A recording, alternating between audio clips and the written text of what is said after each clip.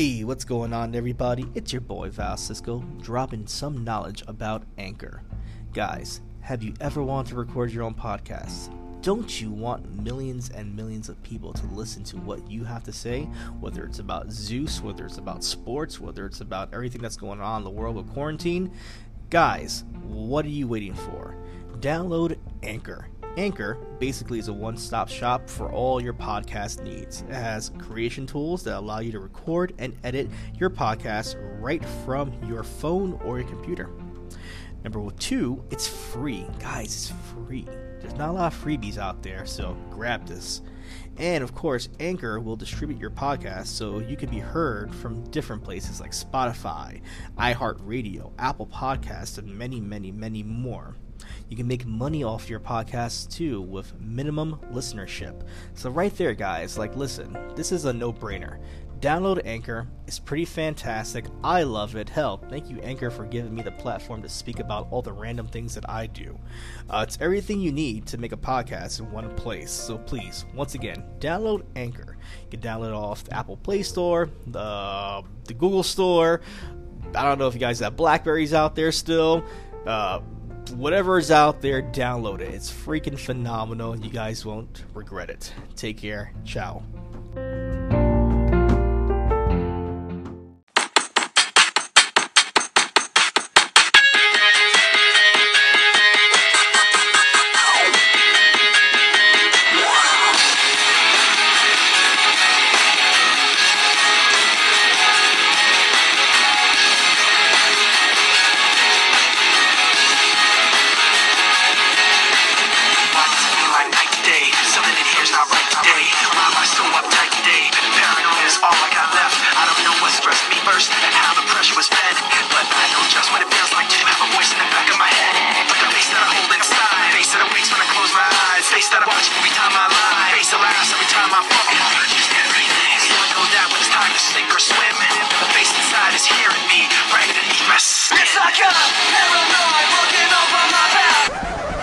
What's going on, everybody? Welcome to another special edition of Pop 5, a podcast where we take something from pop culture, give our little spin on it, and rank it with a 1 to 5 rating system.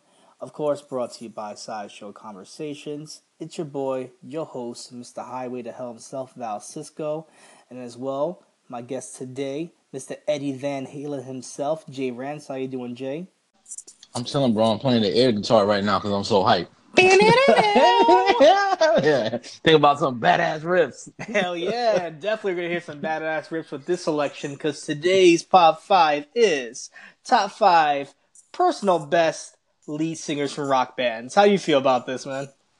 This list is, like you said, it's kind of personal because a lot of these people are near and dear to my heart, your heart, and this list, a lot of people may not agree with it. Like I said, these are my opinion, but it's based on sentimental value because, like you said, it's a music genre that we grew up on. It's childhood. You get what I'm saying?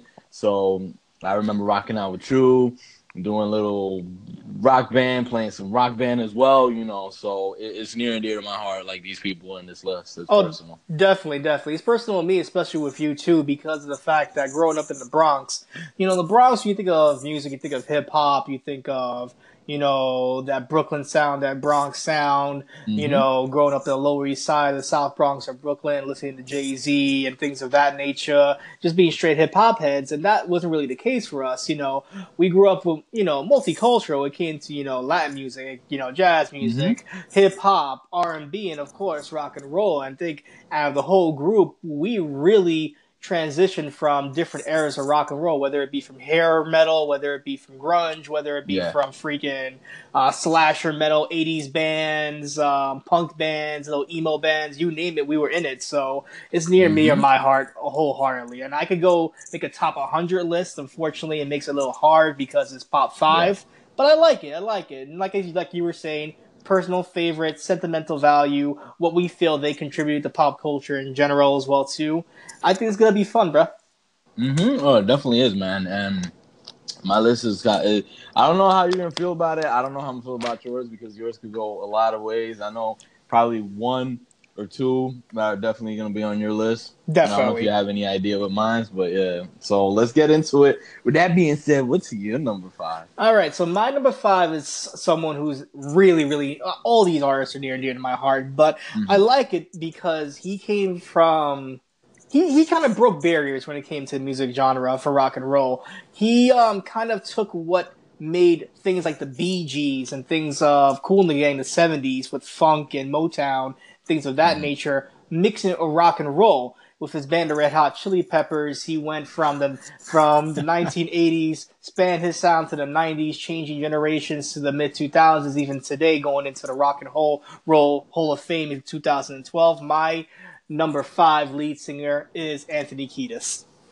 Ooh, that's a good one, man. That's a good one. Definitely a great pick right there, bro. I love some Anthony Kiedis and the Red Hot Chili Peppers. I mean, Red Hot Chili Peppers to me broke barriers because their sound Mm-hmm. was so different when they first came out. Very funky, very fresh, and that's Mm-hmm. no pun intended whatsoever. Because of Anthony Kiedis' lyrical styles of just Mm-hmm. mixing hip hop with funk and rock and roll Mm-hmm. was just so different back then. He was a revolutionary when it came to this genre of music, first of his kind when you look at back in the '80s. With his vocalization going into the '90s, very somber modes with things like Other Side and songs of that Mm-hmm. nature as well too. Very sad and dreary going into the mid 2000s, and even now with songs are a little more positive to the generations and giving a positive outlook on the environment, on politics, on the world. His fluidity from singing back in the day of having socks in his jocks to now just being an Mm-hmm. environmentalist. It's just crazy how he's changed in his life, how his sound has changed, and how he's contributed to that band for the past 30 years. How do you feel about that? Oh no, definitely. I love Anthony Kiedis, like you said, bro. It's epic, great pick. The band, I love Red Hot Chili Peppers. Is a band that I grew up on. It's a band that I remember like watching, in Puerto Rico, and it's a band that I still listen to because I still have some of their songs on my playlist. So, I love Red Hot Chili Peppers, bro. Do you, You couldn't have, yeah. dude, not to cut you off, do you have like a favorite Red Hot Chili Pepper song that you could like name off the top of your head that you love? Because it's so many. Honestly, I love them. But you said California. What's the name of the song? I know Danny California is awesome. Yeah. Damn. Like I'm trying to see. I can't stop. Snow. Like you said, other side. I said other side, right? Other Side is awesome. One of the most recent ones, if I'm not mistaken. I kind of like Dark Necessities. Mm-hmm. I think it is Scar Tissue. Let me see what else I can remember. Californication, man. The list goes on, like It Under the does. Bridge as well. I love Under the Bridge. That's like one of my favorite songs as well. That's mellow, somber mood.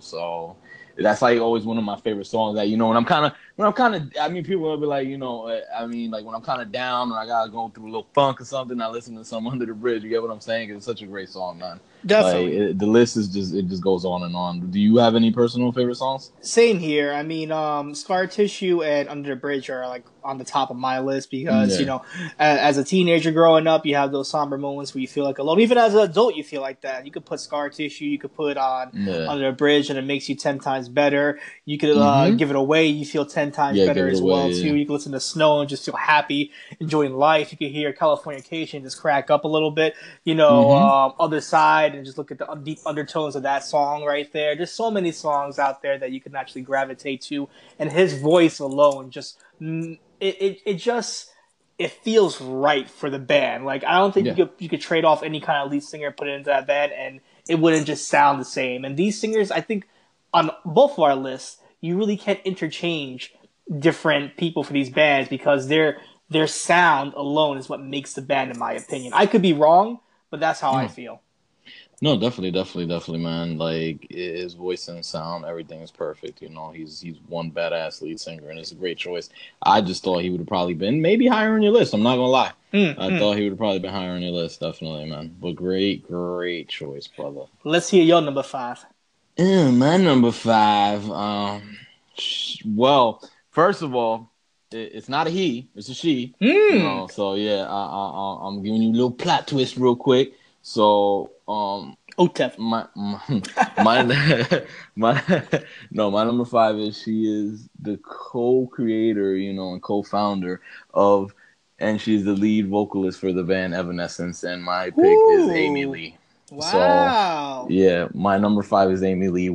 I had to put her on this list because when I first, it's more of a voice thing. You get what I'm saying? When I first heard her, she just captivated me. When you heard that song, Bring Me Back to Life, you hear this dude, I forgot the dude's name, I'm so sorry, but I never really remember his name. But then you hear her, with those mystical lyrics that, that almost hypnotic, enchanting wordplay, like her music, her voice is just so hypnotizing, her music. And it's like, it's soothing, but it's dark at the same time. You get what I'm saying? She has that mellowness and that darkness to her, but it's like so soothing and dark at the same time. And I had to put her there because also, she's done a lot of work. She's also, I think she even remastered like Nightmare Revisited, where she's recorded a few of like Nightmare Before Christmas music and stuff like that. And I think she did the Muppets or whatever, something like that. So she's, she jumps around, does a lot of things. She, she's multi-talented. She plays different instruments, multi-instruments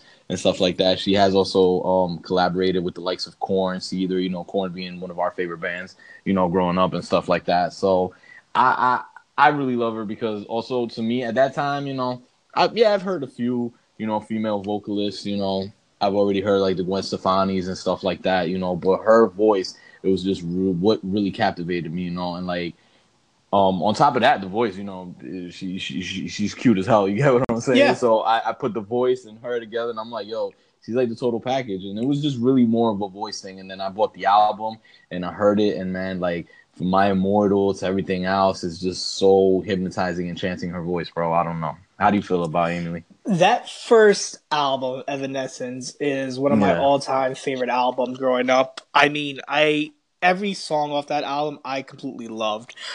Whether it be the vocalization, the dynamics of having hard rock with that classical trained voice was just so revolutionary as well too. I mean, you have different bands like Lacuna Coil, OTEF, and things like that kind of were around that time as well too.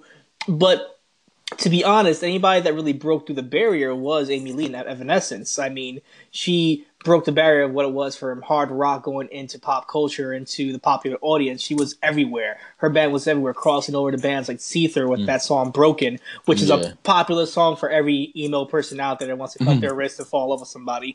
Her presence alone is just so mystifying. When you see her, you think, "Dang, this chick is like this goth queen," but when she sings, it's just so beautiful. It's like you're on cloud nine. And then when she just screams as well too, she can wrench as well. Even the second album was with songs like "Call Me When You're Sober."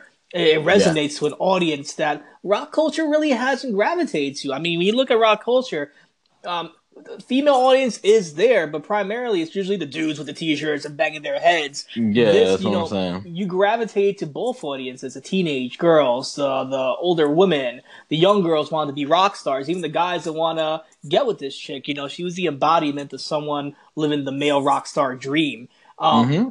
And like I said, she broke barriers because, like, there were other girl bands out there. Look at Hole with Courtney Love, or you look at even Kitty, but they didn't really break the barrier like Evanescence. Evanescence did. I mean, Kitty is just for its own genre. If you're Kitty fans out there, I love Kitty, but Evanescence took it to a different level. I can't say enough about that band. I can't say enough about her. Her voice alone is just mesmerizing.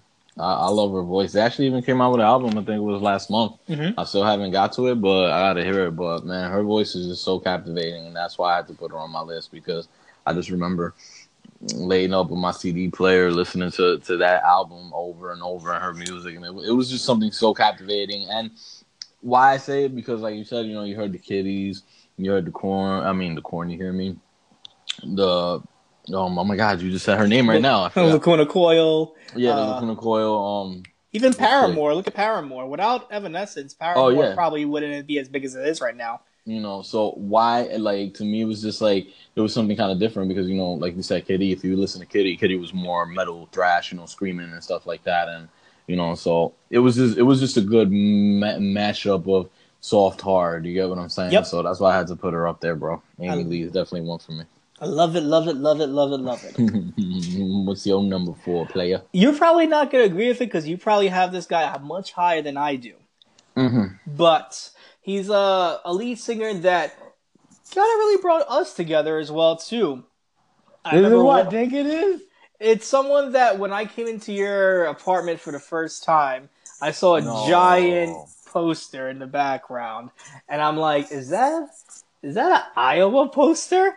And I'm like, oh, this man listens to Slipknot as well, too. No. This man not only has garnered a fandom of just a hardcore rebellious audience to a neutral audience with the band Stone Sour as well too. This guy writes novels, whether it be about American hauntings, he writes comic books, graphic novels, spans about suicide and self-help and just being there for one another. You know, his songs are so intense. His style of singing is so intense. This guy is Corey Taylor.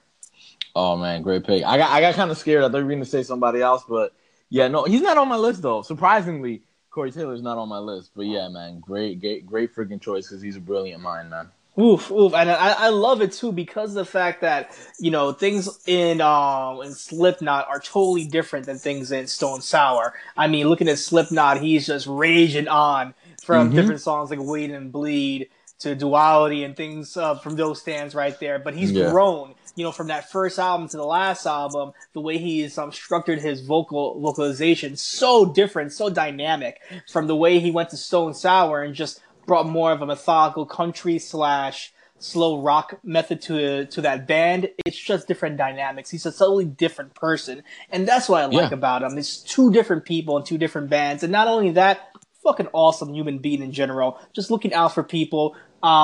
Very into the paranormal world as well too, going into that. Self-help as well too. This guy is just a jack of all trades. How do you feel about Corey? No, I love Corey. Like you said, freaking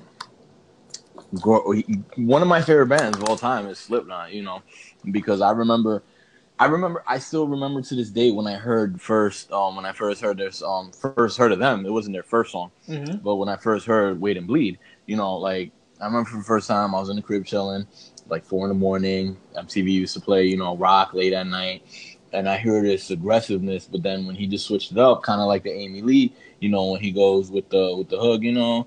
Night up, you know, and then when he just went mad, chill, and mellow in there, and I was like, okay, you got me. Then you just went back to aggressive, you know. Okay, so, and then from there, I just bought the album and I heard all his things, and his lyrics are deep, his songs, his aggressiveness, and then like you said, when he went to the Stone Sour, it's like he's two person in one, you know, he's two people in one, because when he went to the whole Stone Sour side, it was just like you're just a completely different person, you know. You're kind of like mellow right now and chill.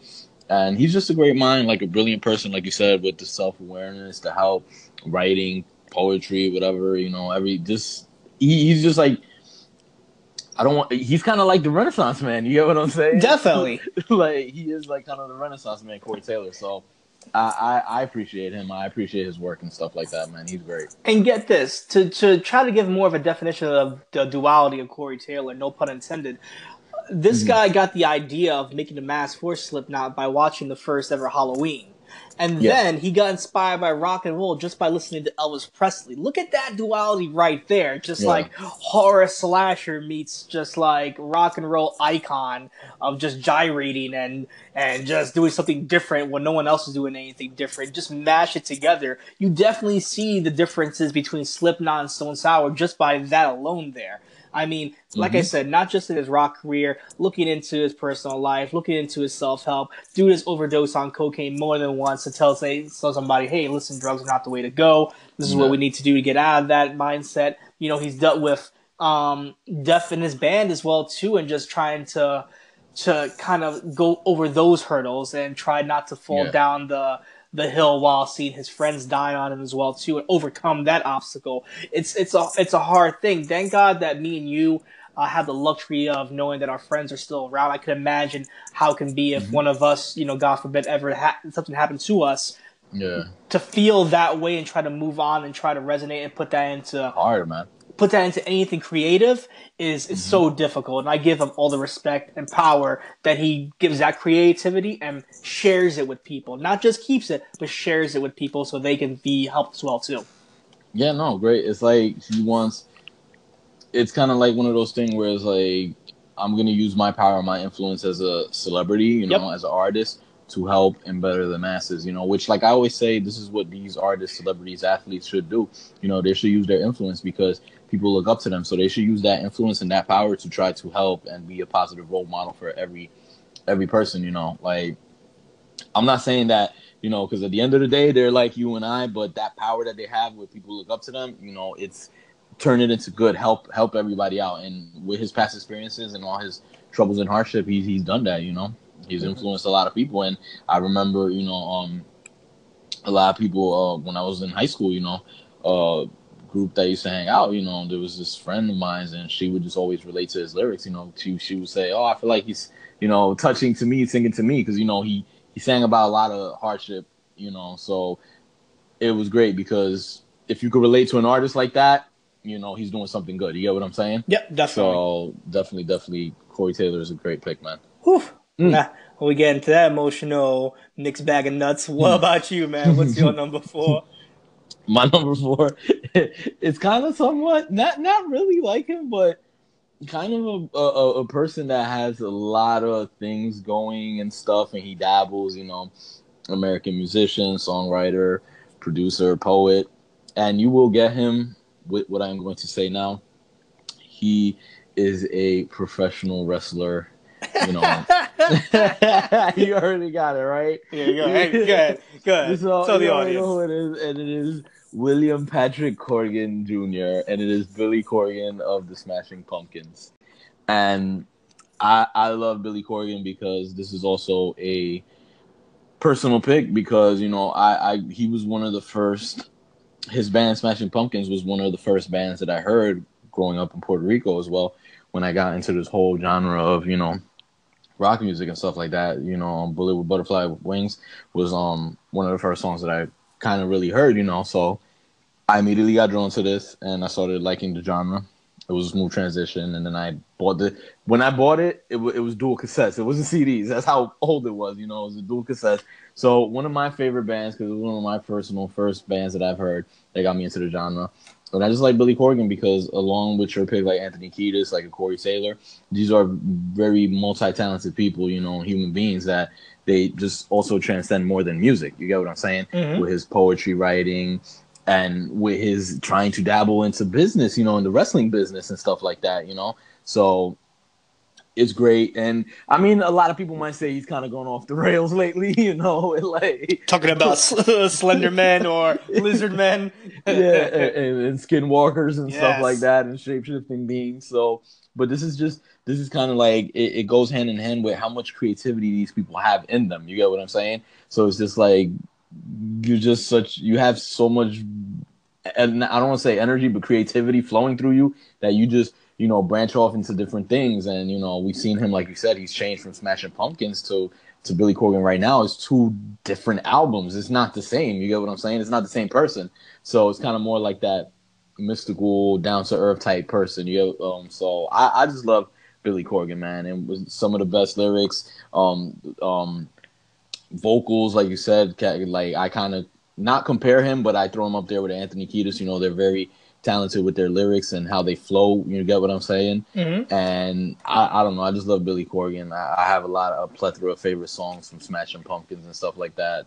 How do you feel about Billy Corgan? Well, I gotta give Billy Corgan a thumbs up just because he wants to buy the NWA and revive it again. So he gets a big clap from me right there. But in general, Billy Corgan is a traveler as well. So he's his own Renaissance man in a way, just like you were saying about Corey Taylor. Do I agree with some of his decisions sometimes? Not necessarily. Do I agree that Zwan was a great band? No, but it was his pet project, and he said he wanted to do something totally different from Smashing Pumpkins, and it was his creativity to do something different for the fans and for himself, first and foremost. So I can't knock anybody that says, I want to do something for me and bring it to the world. And if you like it, if you like it. If you don't, fuck off. I definitely appreciate that. His style of singing with that nasally voice, it was just such, at its time, such a rebellious sound. It was like, stick it to the man, stick it to your mom, stick it to your dad. Who cares? We're here. we're clear, and we're gonna destroy the school. That's how it was to Smashing Pumpkins. I don't know, definitely, because this, like, along with Corey Taylor, like you said, these are people that have gone through stuff. You know, he's dealt with depression for much of his life.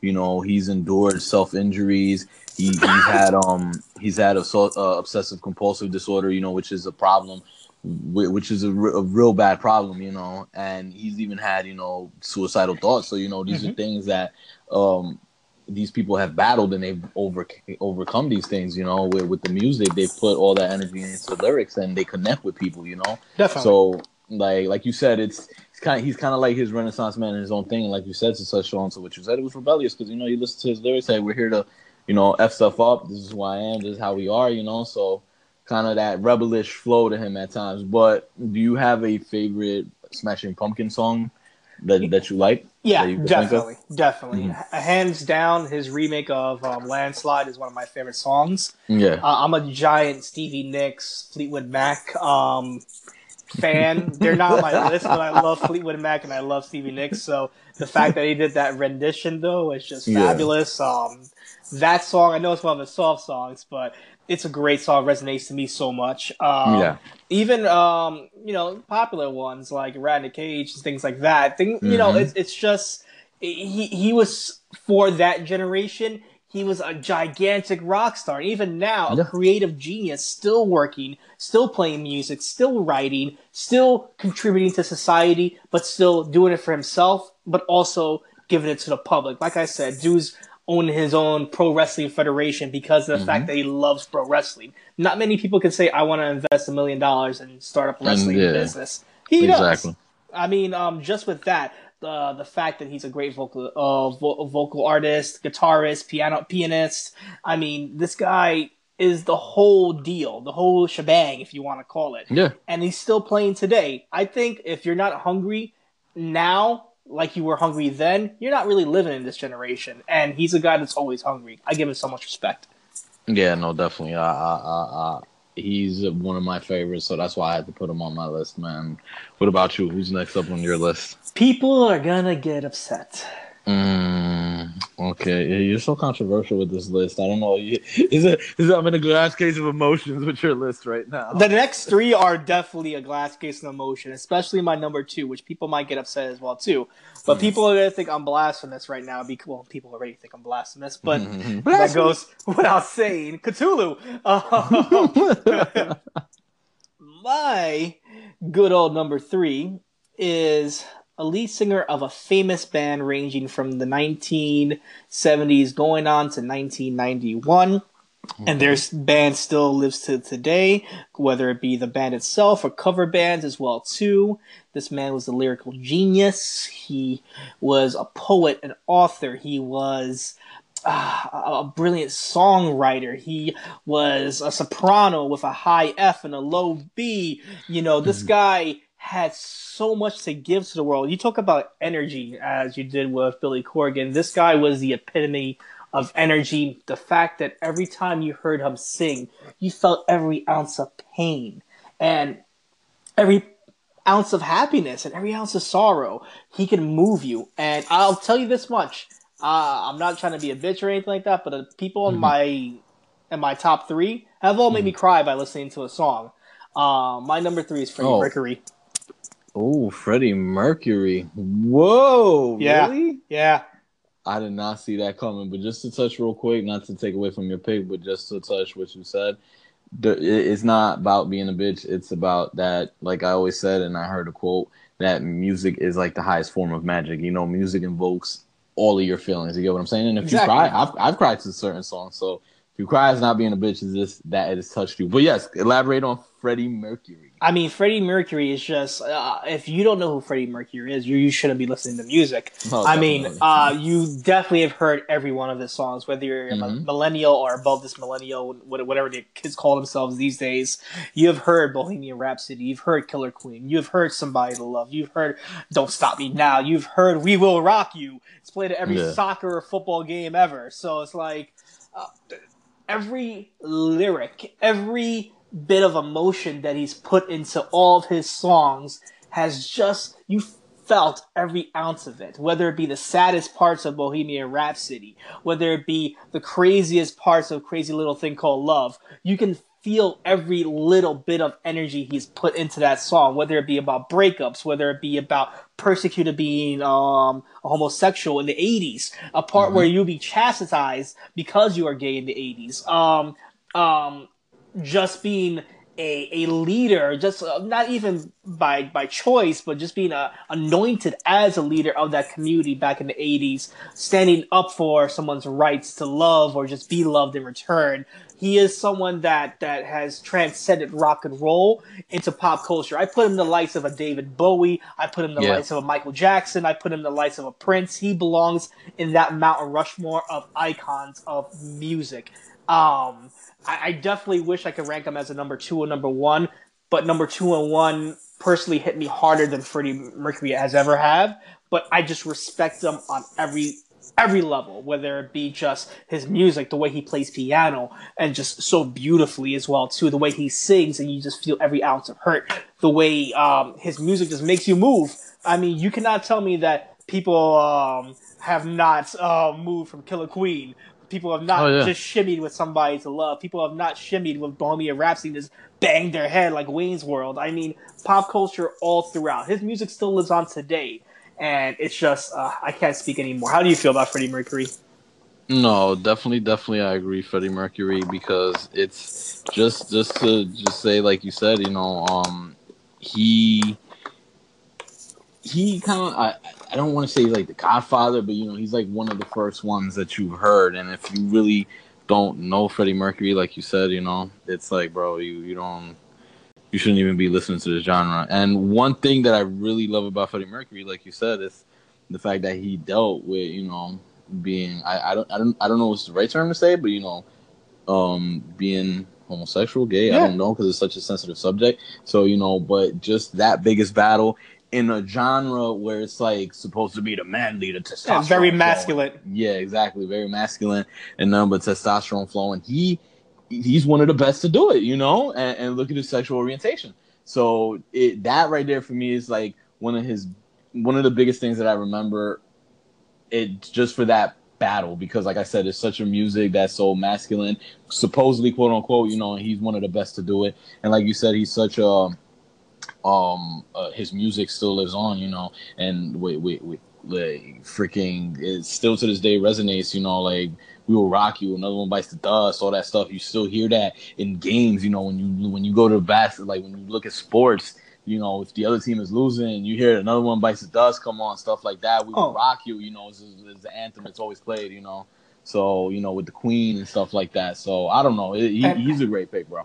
Stage presence. I mean, if you look at anybody from like the 70s and the 80s, I think of people that have like the best stage presence, like Mick Jagger has crazy stage presence. Freddie Mercury, on the same level of stage presence. He owned every bit of what he was on that stage, with fierceness, with being brave, just being vital to that crowd, always incorporating the crowd, always having that high energy, no matter what. And dude was suffering from AIDS for about 5 years as well, too, battling that until his final breath in 1991, still rocking, still trying to go hard, didn't not let that disease alter his life because exactly, he was his own character. He would not let anything bring him down. That's one of the best things that I love about him as well. Like you said, his stage presence. He went out there and he owned the crowd. He owned it. He that theatrical style where he made the crowd feel a part of the show, which is one of the most important things as a performer. You want to go out there and involve your crowd into it.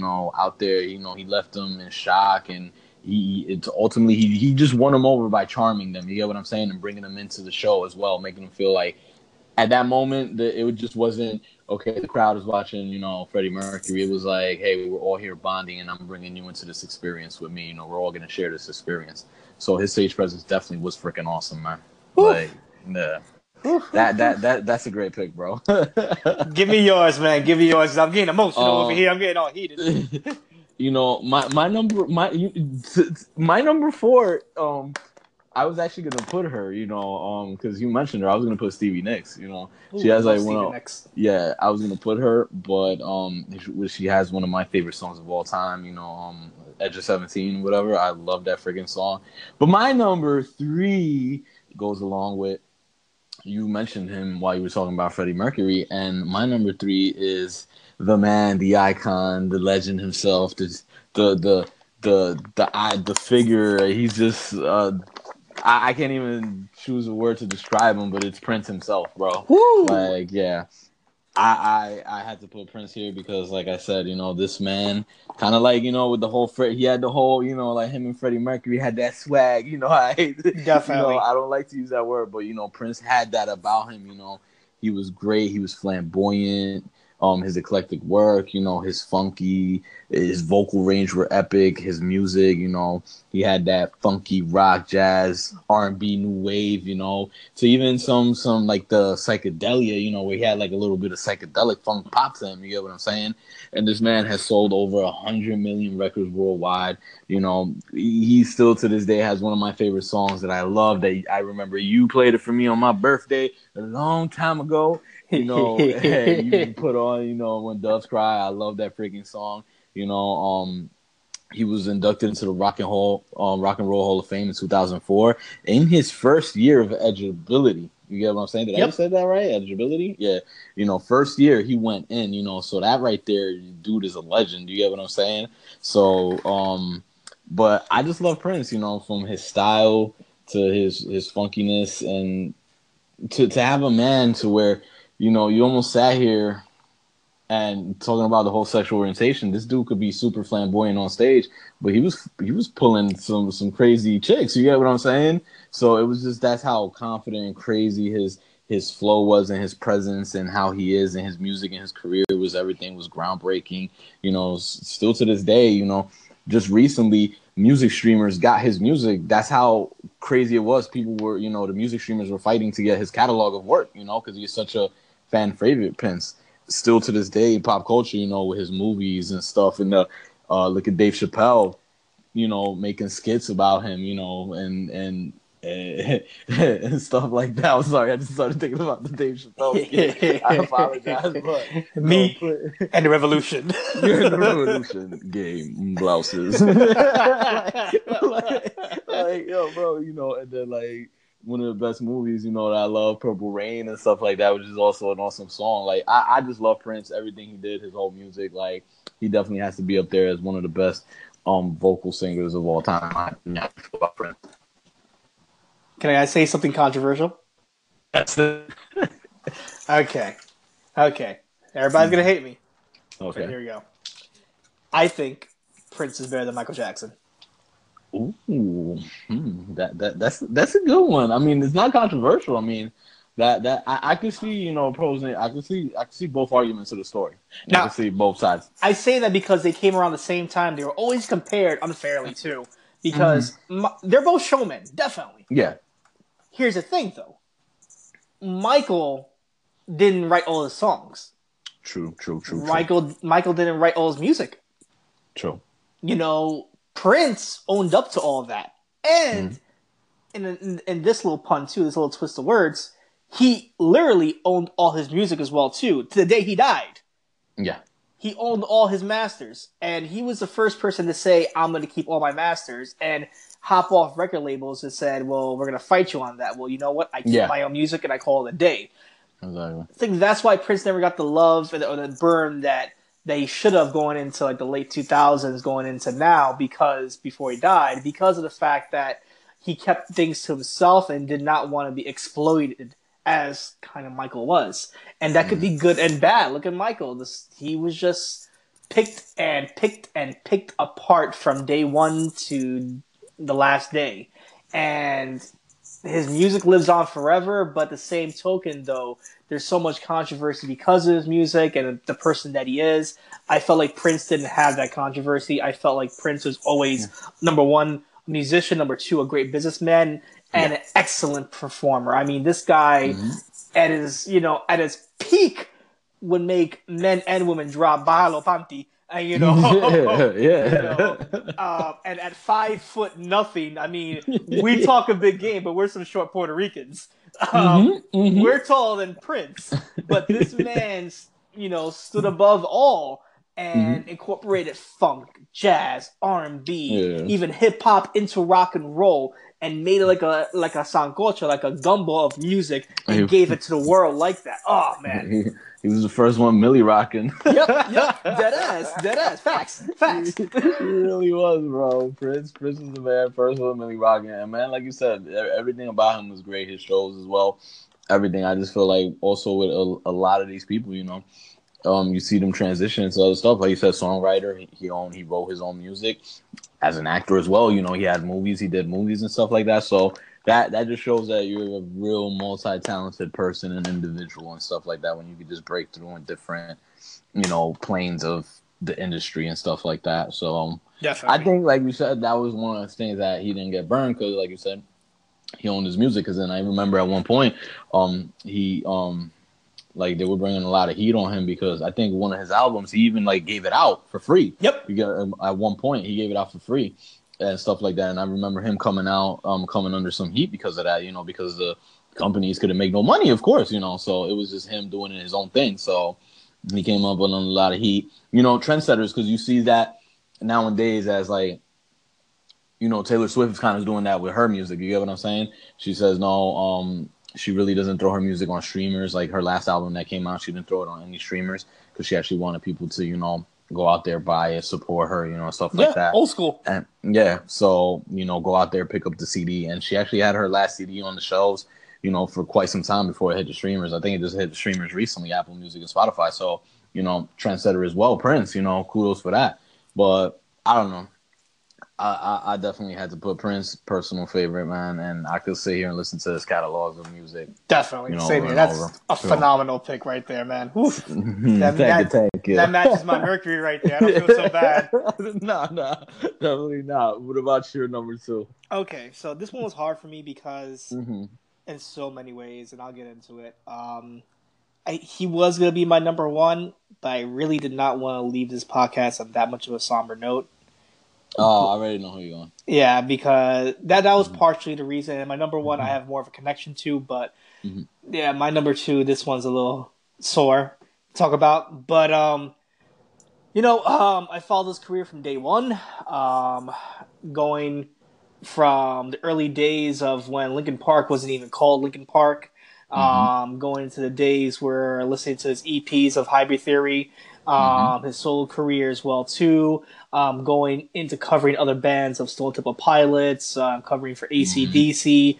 This man has lived a hell of a rock star life, the good and unfortunately the bad, whether it be addiction, whether it be abuse, whether it be dealing with abuse as a kid, being involved with being involved in sexual predator escapades when he was a kid as well too, and overcoming that to some degree. It's tough to say because it's so recent, but yeah, my number 2 is Chester Bennington. You know what, bro? I guess we could binge into this one because my number 2 is Chester Bennington as well. Ooh. This is the first time where we have the same. Just like you said. That's why I told you. I was gonna tell you when it gets to 1 and 2, it gets real tough because I could put Chester Bennington easily as my number 1. Childhood influences growing up and stuff like that. But like you said, I didn't really want to. I don't want to say end it on a somber note, but like also number 1, I have more of a personal connection. So, but definitely no, Chester Bennington, man, great individual. It's one of those tragedies where he got taken from us too early. You get what I'm saying? Definitely. Because his voice, his music, his lyrics, his wordplay, and he was also a beautiful soul. He had a lot of, like everybody, you have your issues and your problems. Everybody has their problems and stuff like that. That's life. That's what makes the world go round. That's what makes you a better person. Everybody has it. So I'm not gonna judge nobody. So definitely a beautiful soul. I'm getting a little bit choked up because, like I said, memories. Because he kind of brought us together. You get what I'm saying? You and I, he brought us together because I remember, jamming out with you, bro, to the Linkin Park single cassette. Yep. It wasn't a CD; it was the single cassette. Yep. That I remember the cover was black and the cassette was white, and it had Paper Cut and One Step Closer. And there was only those two songs on it.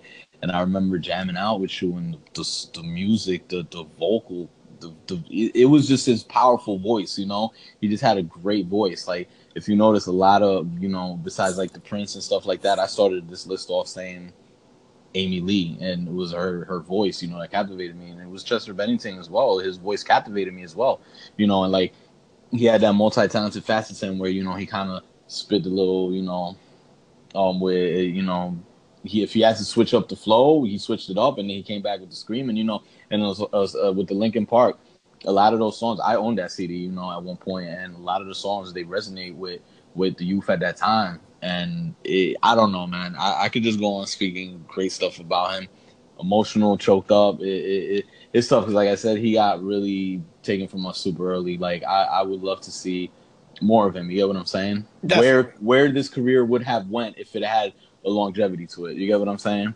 And it's tough because even in his later days, he was getting a lot of heat because the stylistic change of the direction of the band as well too was a lot the whole softer. emo stuff like that, yeah. And it was tough. It was tough because he was getting a lot of crap for that. Even with his last song as well too, one of his last songs, it was just not the same people that were coming from the Reanimation Hybrid Theory albums we're looking for.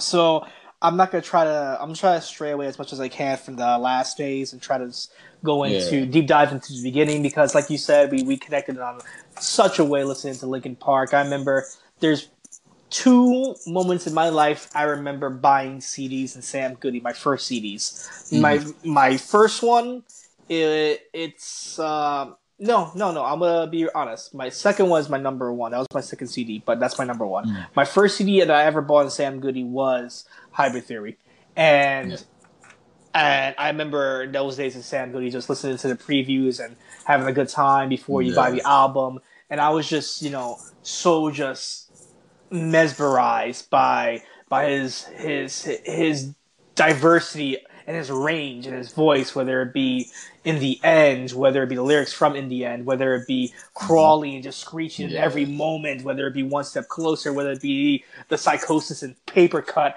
whether it be so many freaking songs that I could go into in that first album that just emotionally touched me in so many ways.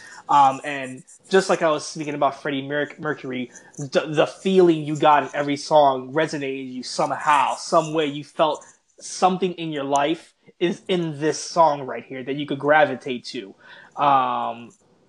Pushing Me Away, the last song of the album, that resonated to me so much as someone going up kind of with daddy issues. I'm not afraid to lie. I'm not gonna sugarcoat that. I love my dad and all, but most of the times, he was out there playing gigs and stuff like that, being a musician. And, sometimes I just wasn't in the best situations in my life where I could have got myself out of if maybe he would have been there.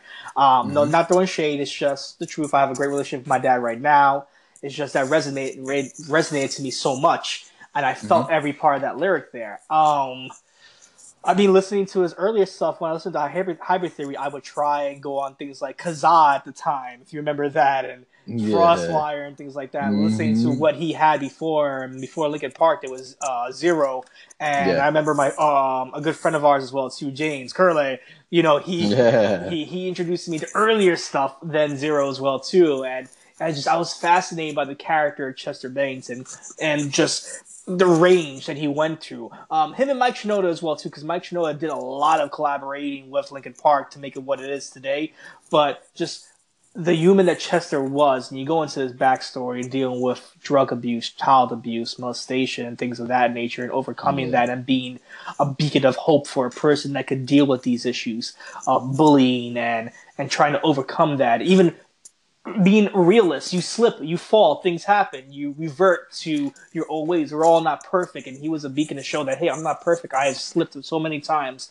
I'm not this peachy keen kind of guy that has like tattoos of my me being sober in life. I've messed up and I will continue to mess up, but I'm a human being and I will strive to do better. Um, And going into latter his career, one of the first bands that I've seen itself collaborating the likes of like Jay-Z and different artists out there to making a great album. A band that I've seen live on multiple occasions. A band that I've cried listening to songs like In the End or Breaking the Habit, and it's such a hard song to listen to right now, knowing what happened. I could go on with this. Even when one of my favorite singers, who was honorable mention to me, Scott Weiland, lead singer of Stone Temple Pilots, a man that I've met at a bar when he was drunk, telling me to fuck off. One of my proudest moments in my life. Back.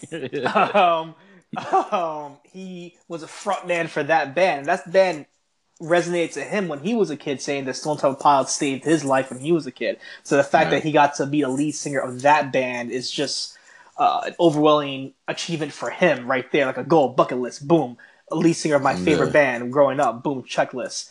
And into his later life and evolving, and overcoming and evolving and overcoming. And I can speak more. Do you have anything that you want to put into it too?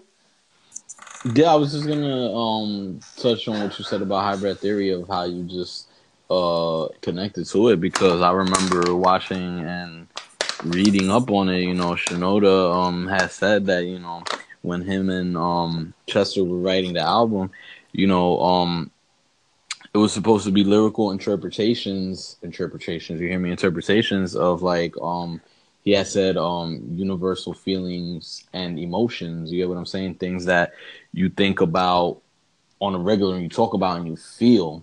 So for you to drop all that on your first album, it's like, wow, you're just making already a big impact, in my opinion. You get what I'm saying? Because usually this is stuff that certain artists wait for like a second or third album to open up with their fans and open up about their hurt and stuff like that. No, and Chester and Shinoda just did it from the jump. You get what I'm saying? So it was a great album, and Paper Cut still to this day is like one of my favorite Linkin Park songs, honestly. So definitely. that was a great song to start off that album with, and great pick, bro. And Emotional Pig easily could have been number one. Definitely. Easily, yeah. Yes. So R.I.P. Chester right there. R.I.P. all the guys that are dead in this list. Yeah, exactly. Yeah, R.I.P. to all the guys. Great souls, man. Great human beings and individual, and I love them for their work that contributed, because definitely. memories. So, that was your number 2? That was my number 2. That was my number 2. Yeah. So what we do? Rock, paper, scissors. Yeah. You want rock, paper, scissors for number 1? I'll go for it. Go for it. I'm gonna pop the cherry right here. Yeah. Okay, everybody. I have no problem gathering the hate, because from all the great talent that just passed right now, and I announced my number 1, you're gonna probably want to drown me. You're gonna probably want to find me here in Phoenix and say, go in the desert and walk for 40 days and 40 nights. I understand. But this is my personal favorite lead singer, artist, who what have you, that has resonated with me since day one. It has made me the weird individual that I am today, and I will never, ever change that. I have a feeling. I have owned every single album of this artist, one of my personal heroes. Whether it's his acting career, whether it's his poetry, whether it's his art, whether it's his books, whether it's his TV appearances, whether the fact that he just recently survived a stage falling on top of him and is still alive. My number 1 is the disposable team himself, Marilyn Manson. Yeah, bro. I was gonna put him on my list. Epic choice, bro. Manson. What could I say? But go ahead, man. Marilyn Manson is such a fun soul. One of the best artists when it came to shock rock. And I hate to put a label onto things, but that's basically what it was. It was shock, in your face, different. I don't know what to make of you, and I'm not going to question it. I'm just going to vibe onto it. I don't even know to this day what made me vibe to Marilyn Manson. I'm not too sure if it was my obsession with horror movies or just being scared of things and having that fear. But every time I listened to Manson, it was like a horror show in my head every day, and I loved it. it was one of those things where it's like I want to look away, but I can't look away. I It want to was stop listening, but I want to listen. You know what I'm saying? definitely every little Man. part about it, every little thing that he did was just freaky fantastic in my opinion. Hell, he even has a song called "Fuck Frankie," which is weird as hell, but I'll listen to it and I'll crack up. Yeah. Favorite album, Hollywood. That was the first album that I bought. No, sorry, it was the second album that I bought, and I love to this day. Is one of my favorite Marilyn Manson Bro, I albums. love Hollywood. Yeah, I Hollywood bought is that album too. such a crazy album from the first Yeah. song to the last song. Hearing Disposable Teen still to this day gives me chills because I remember how great that song is. Even Mechanical Animals, looking into that album, looking into Dope Show and things like Como White Mm-hmm. and shows like that, Antichrist Superstar. Hell, I have a super Yeah. religious family and they were like, what the hell is wrong with you, brother? Mm-hmm, Like, what the mm-hmm. hell is wrong with you? And I'm like, I don't know. I just like him. I don't know what Yeah. it is. Beautiful people, always. That song right there. It's a cliche song, but it's one of his best songs. I can't. So many different variety of sounds you hear in his voice, whether it be the sounds of Nine Inch Nails influence with Trent Reznor because they sound a little similar, going on to Depeche Mode, going on to Duran Duran in his songs. You hear a little bit of everything mixed up in one. David Bowie, so much stuff, so much like again, like a nice little gumbo, like a piece of soup right there, like a little soup right there that you can just dive into and find different chunks in there, and you can gravitate to something. Every album is so different and so crazy. One of the songs that's a departure from what he did was Mob Scene. It was such a poppy song as well too. They're like, that's not the Manson I remember. Hell, I don't care because I don't even remember the Manson I remember because he's changed so many times. He's such a crazy artist, inside, outside, such a polarizing figure. If you look at the 90s and you can remember that one person that was everywhere, at least on every facet of TV, whether it be local news,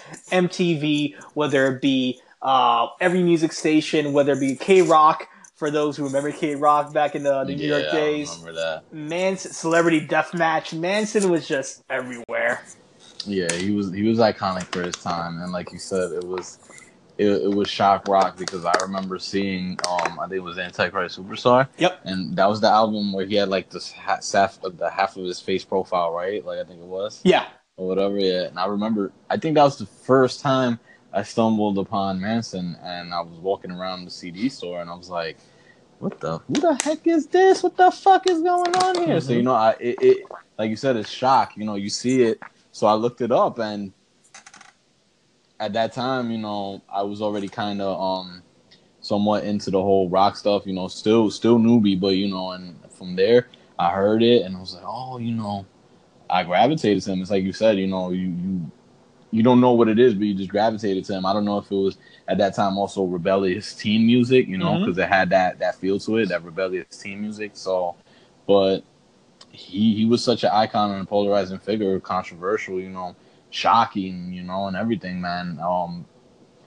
I remember buying his albums, Hollywood and stuff like that. So the dude was dope, man. Honestly,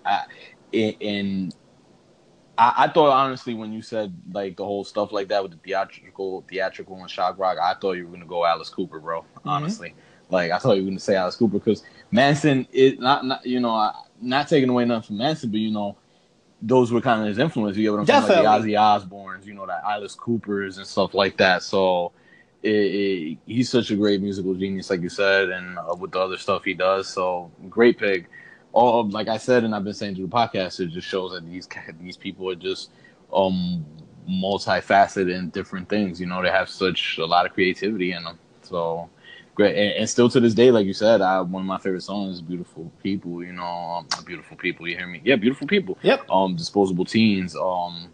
Freaking. What else did he have that I like? He just has such a bunch of stuff, and like you said, Hollywood is one of his best albums in my opinion. Because I remember buying that on release day, and I still listen to some of those tracks on that album. Oh yeah, Nobody's, the Black Song, the Fight Song. Fight Song. You go into his older albums like Smells Like Children. You have Sweet Dreams, the remake of Sweet Dreams. Yeah, the remake of Sweet Dreams. Yeah. So many songs you could actually get into. This is crazy.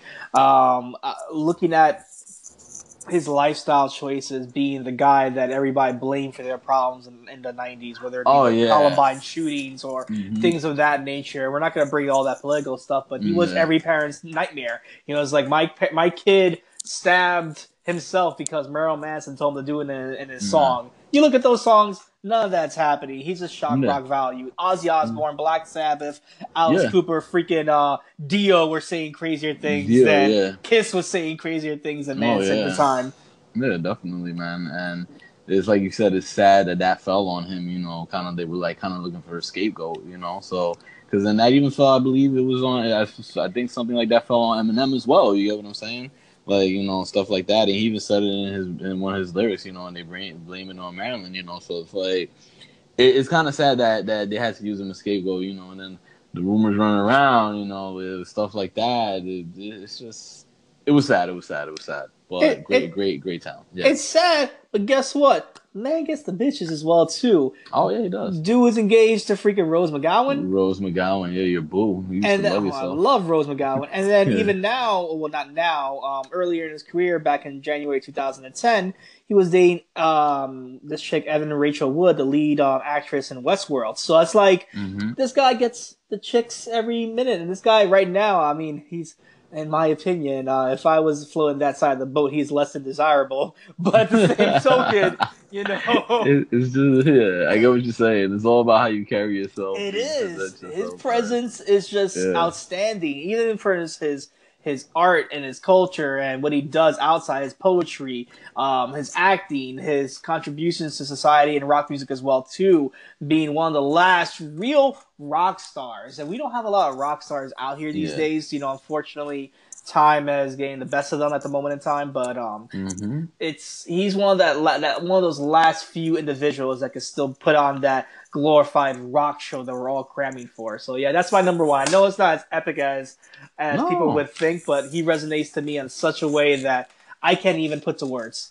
No, bro. I believe me. I even thought about putting Manson at one. When I was thinking about this list, because like you said, personal growth. We grew up on these people. So but great pick though. Great pick though. My number one is, and I that's why I didn't touch much into it, but you kind of just described it perfectly, and that's what it was about this guy. And he is kind of like one of my first introducers to the music, to rock and stuff like that.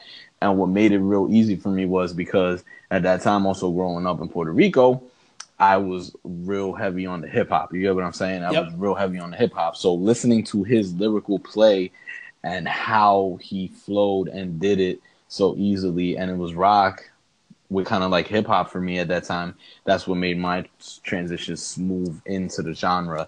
And it was your number 5, and he is my number 1, Anthony Kiedis. Yes, he is my number 1 because Red Hot Chili Peppers was, like I said, it was kind of that lubricant for me to get into the genre because I was so big on hip hop growing up back then. And when I heard Anthony Kiedis and the Red Hot Chili Peppers, he had that hip hop flow to him. Honestly, let keep it honest. That's what gravitated to him. That funk rock. That funk rock like that. So it made the transition smooth for me. And then from there, I just kept listening to Chili Peppers and his voice, and he was just so lyrically talented. Like you said, his lyrical wordplay and like the stuff and the songs, how deep they get, and everything. And I just had to put him for that, because if it wasn't for Anthony Kiedis, honestly, I don't even think I would sit here be doing this podcast with you. Yeah, definitely. So like I remember, like you said, from his early days when they used to be, I remember watching the MTV Video Music Awards, stuff like that, and then rocking out with their jocks and socks, from that wild side to that somber side, like you said, and to me, it was just my first introduction into rock, into the genre, and it captivated me, and it made it so easy for me to flow into this. And then from there, I just kept branching off into different artists. So he was my pathway into this genre, like I said, and that's why I hold him so high in this list, and he's my number 1 personal favorite. I mean, we already discussed him with your number 4, so, but I'm just giving you my personal opinion on why he's number 1. You get what I'm saying? Oh no, I agree with you 10 times. It's funny how it all comes full circle, though. Yeah, exactly. And looking at it now, yeah, I definitely can see that. Like I said, it's a hard list, and Anthony Kiedis.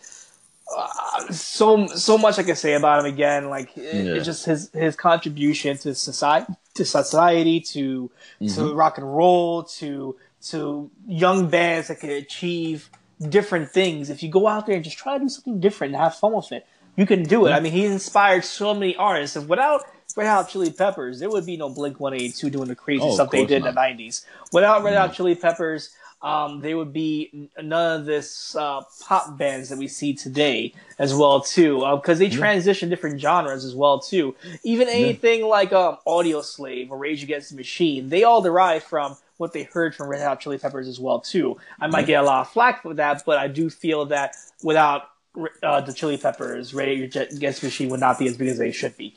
Yeah, no, definitely, bro. Influential band from all that. Like you said, without Chili Peppers, we wouldn't have seen Blink-182, because Blink-182 is, I mean, they're their own standalone entity, but they derive from Chili Peppers. You see their antics and stuff like that, you know? So, that, like I said, huh? No, even that, not to cut you off, even that hip-hop style, without them, there would be no Limp Bizkit, and I hate to put Limp Bizkit in this category. There's a couple of songs that I love from Limp Bizkit, but that whole new rock of just mixing hip hop with rock and roll, that all comes from Anthony Kiedis and Red Hot Chili Peppers. Yeah, definitely. And like I said, that's why it was just such a smooth lubricant for me, the Red Hot Chili Peppers, to get introduced to the genre. Like I said, you destroyed it when you said the number 5. You spoke about it perfectly. I can't add on to that, but what I can give is my personal feelings on why he's number 1 for me. So that's why Anthony Kiedis, number 1 rock lead singer for me of all time. Personal opinion, people could disagree with me, but it's just based on what he's done for me,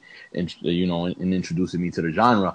So I had to put him number 1. I'm just gonna get this out the way because I'm gonna ask you. I don't know if you see this, but besides Anthony Kiedis, we're gonna talk about another band member, and this is just real random. When you look at Chad Smith, don't you see Will Ferrell? Yeah, a little bit. Yeah. I always see Chad Smith and I always think about Will Ferrell, bro. They look so similar, man. It's funny. You go into this band. You know what one of my favorite parts about Red Hot Chili Peppers are? What? The fact that Flea is in Back to the Future. My son Flea, bro, man. They were, that's what I love about them too, because they were a group, but they all had their unique, features and entity to just make this one big collaboration, which was the Red Hot Chili Pepper, and none of them were bigger than the other. They were just all on the same plane. They were all humble, all chill. Like, hey, for the band. You hear what I'm saying? So Scott Pilgrim for the band. They were like just all humble, and they were just in it for the band. And that's what I loved about the Red Hot Chili Peppers, man. And like I said, their music, timeless, because I still listen to their music now, man. And their albums are great, So, I forgot to mention one of my favorite songs too. Yeah, one of my favorite songs. I like that. I was like, I'm gonna see how he feels about this, because you said number 5. I don't know if you noticed it, but I wasn't really trying to talk and give it away. You get what I'm saying? I had a feeling you didn't want to give it away. Give it away now. Yeah, exactly. All pun intended. So that's why I was like, So I was like, he's probably gonna go with this. But yeah, Anthony Kiedis number 1, bro. Ooh, do you mind if I give? This may be cheating, but I don't care. Another one there, bro? I'm going to give honorable mentions to 5 of them. Yeah. So, because I feel like I have to. First one, Stevie Nicks. I'm going to give Stevie Nicks all, whether it be her, Fleetwood Mac, or by herself. I love Stevie Nicks. Yeah. Scott Weiland from Stone Temple Pilots and Velvet Revolver. Big inspiration in my life as well, too. Let's see here. I want to give Rob Zombie. Yeah. In every aspect, I love Rob Zombie as well too. Trent Reznor. I love 9 Inch Nails. Mm-hmm. And I'm gonna go a little old school with this one. Mm-hmm. I'm gonna go. I just want to make sure, because I have 2 of them in my head, but I want to put one ahead of the other. Yeah, you know what? I'm gonna go with it. I'm gonna go with Paul McCartney. Ooh. You see, I don't. I know. I don't get down with Paul McCartney, but I get down with George Harrison. I know you do. That was hard for me. It was hard for me. Yeah, that's a cool one though. I guess down with the George Harrison though. I'm surprised you didn't even say Lennon. It You said was, it was, McCartney. it Yeah, was, it was a. That's why I was debating. That's why. yeah, But when I look back on the entirety of the Beatles, yeah, I hear more Paul than I hear Lennon throughout his later career as well too. yeah. Definitely, definitely. And I'm surprised, even though it's more like how can I say, not really.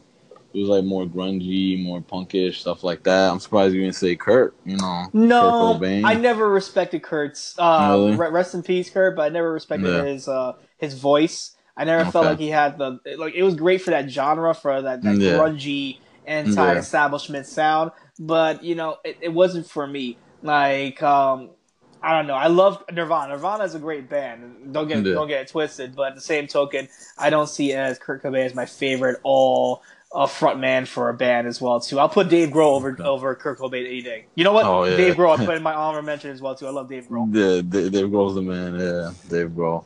I don't know, man. Those are great. Some great honorable mentions, which I thought were probably going to be on your list because I thought Trent Reznor, Yeah. was going to be on your list. So I'm surprised he didn't make your list. But great list though, bro. I hope my list. Your list is fantastic as well too, man. I appreciate it, man, because your list was epic, and like you said, it was hard to narrow it down to 5, man. So I did the best I could, and hopefully brought some good picks to the table, man. You did. This was an emotional basket case for both of us, but Yeah, I think it was pretty cathartic. I think we had a good time doing this. Definitely did, man. Where can people find you on social media, bro? They can find me here at _J Rants over on Jay's Corner doing my thing where I talk about anything and everything at the moment, whatever I want to rant about or talk about, wrestling, music, games, comic book talk, whatever, etc. They can find me co-hosting with you on the Kimura Chronicles, where we talk about MMA all the time. It's a podcast for MMA fans by the fans. That's also on iTunes. You can check that out. They can find me at Instagram at _J Rants and on Twitter at EDMTrippy. Subscribe, leave us some feedback, let us know how we're doing, everybody. Where can they find you, bro? They can find me here on Bumpers at Val Cisco at Sideshow Conversations, where I do movie reviews, show reviews, we do comic book stuff, Pop 5 as we're doing right now, and a plethora of things, so enjoy and get your freak on. Also with the Kimura Chronicles as well too, co-hosting with you, podcast by the fans, for the fans, for all MMA activity. Both of these podcasts are as well iTunes, Podcast Republic, and of course Bumpers as well too. So catch us on the flip side when it comes to that. You can find me on the Twitter at uncanny_V Val Cisco, and of course at the Instagram. My original name was before I changed it recently. You're gonna love it. Which one? Pound cake for pops. I'm so done. Pound cake for pops. Wow, bro, that's epic, man. But yes, y'all can find me on Instagram at Val Cisco. And definitely, just like Jay said, leave some feedback, subscribe, rate, review. Hopefully we didn't cause too much chaos in your life with our picks. I know some of them might be out there and controversial, but these are our personal favorites, and we had a lot of fun doing this, bro. Definitely, man. I enjoyed it. One hell of a podcast and great. It was tough, but it was good going down memory lane, bro, thinking about all these performers and thinking about the times we had listening to them. All right, brother. Well, with that being said, always until next time, look forward to hearing from you again. Take care, man. All right, man.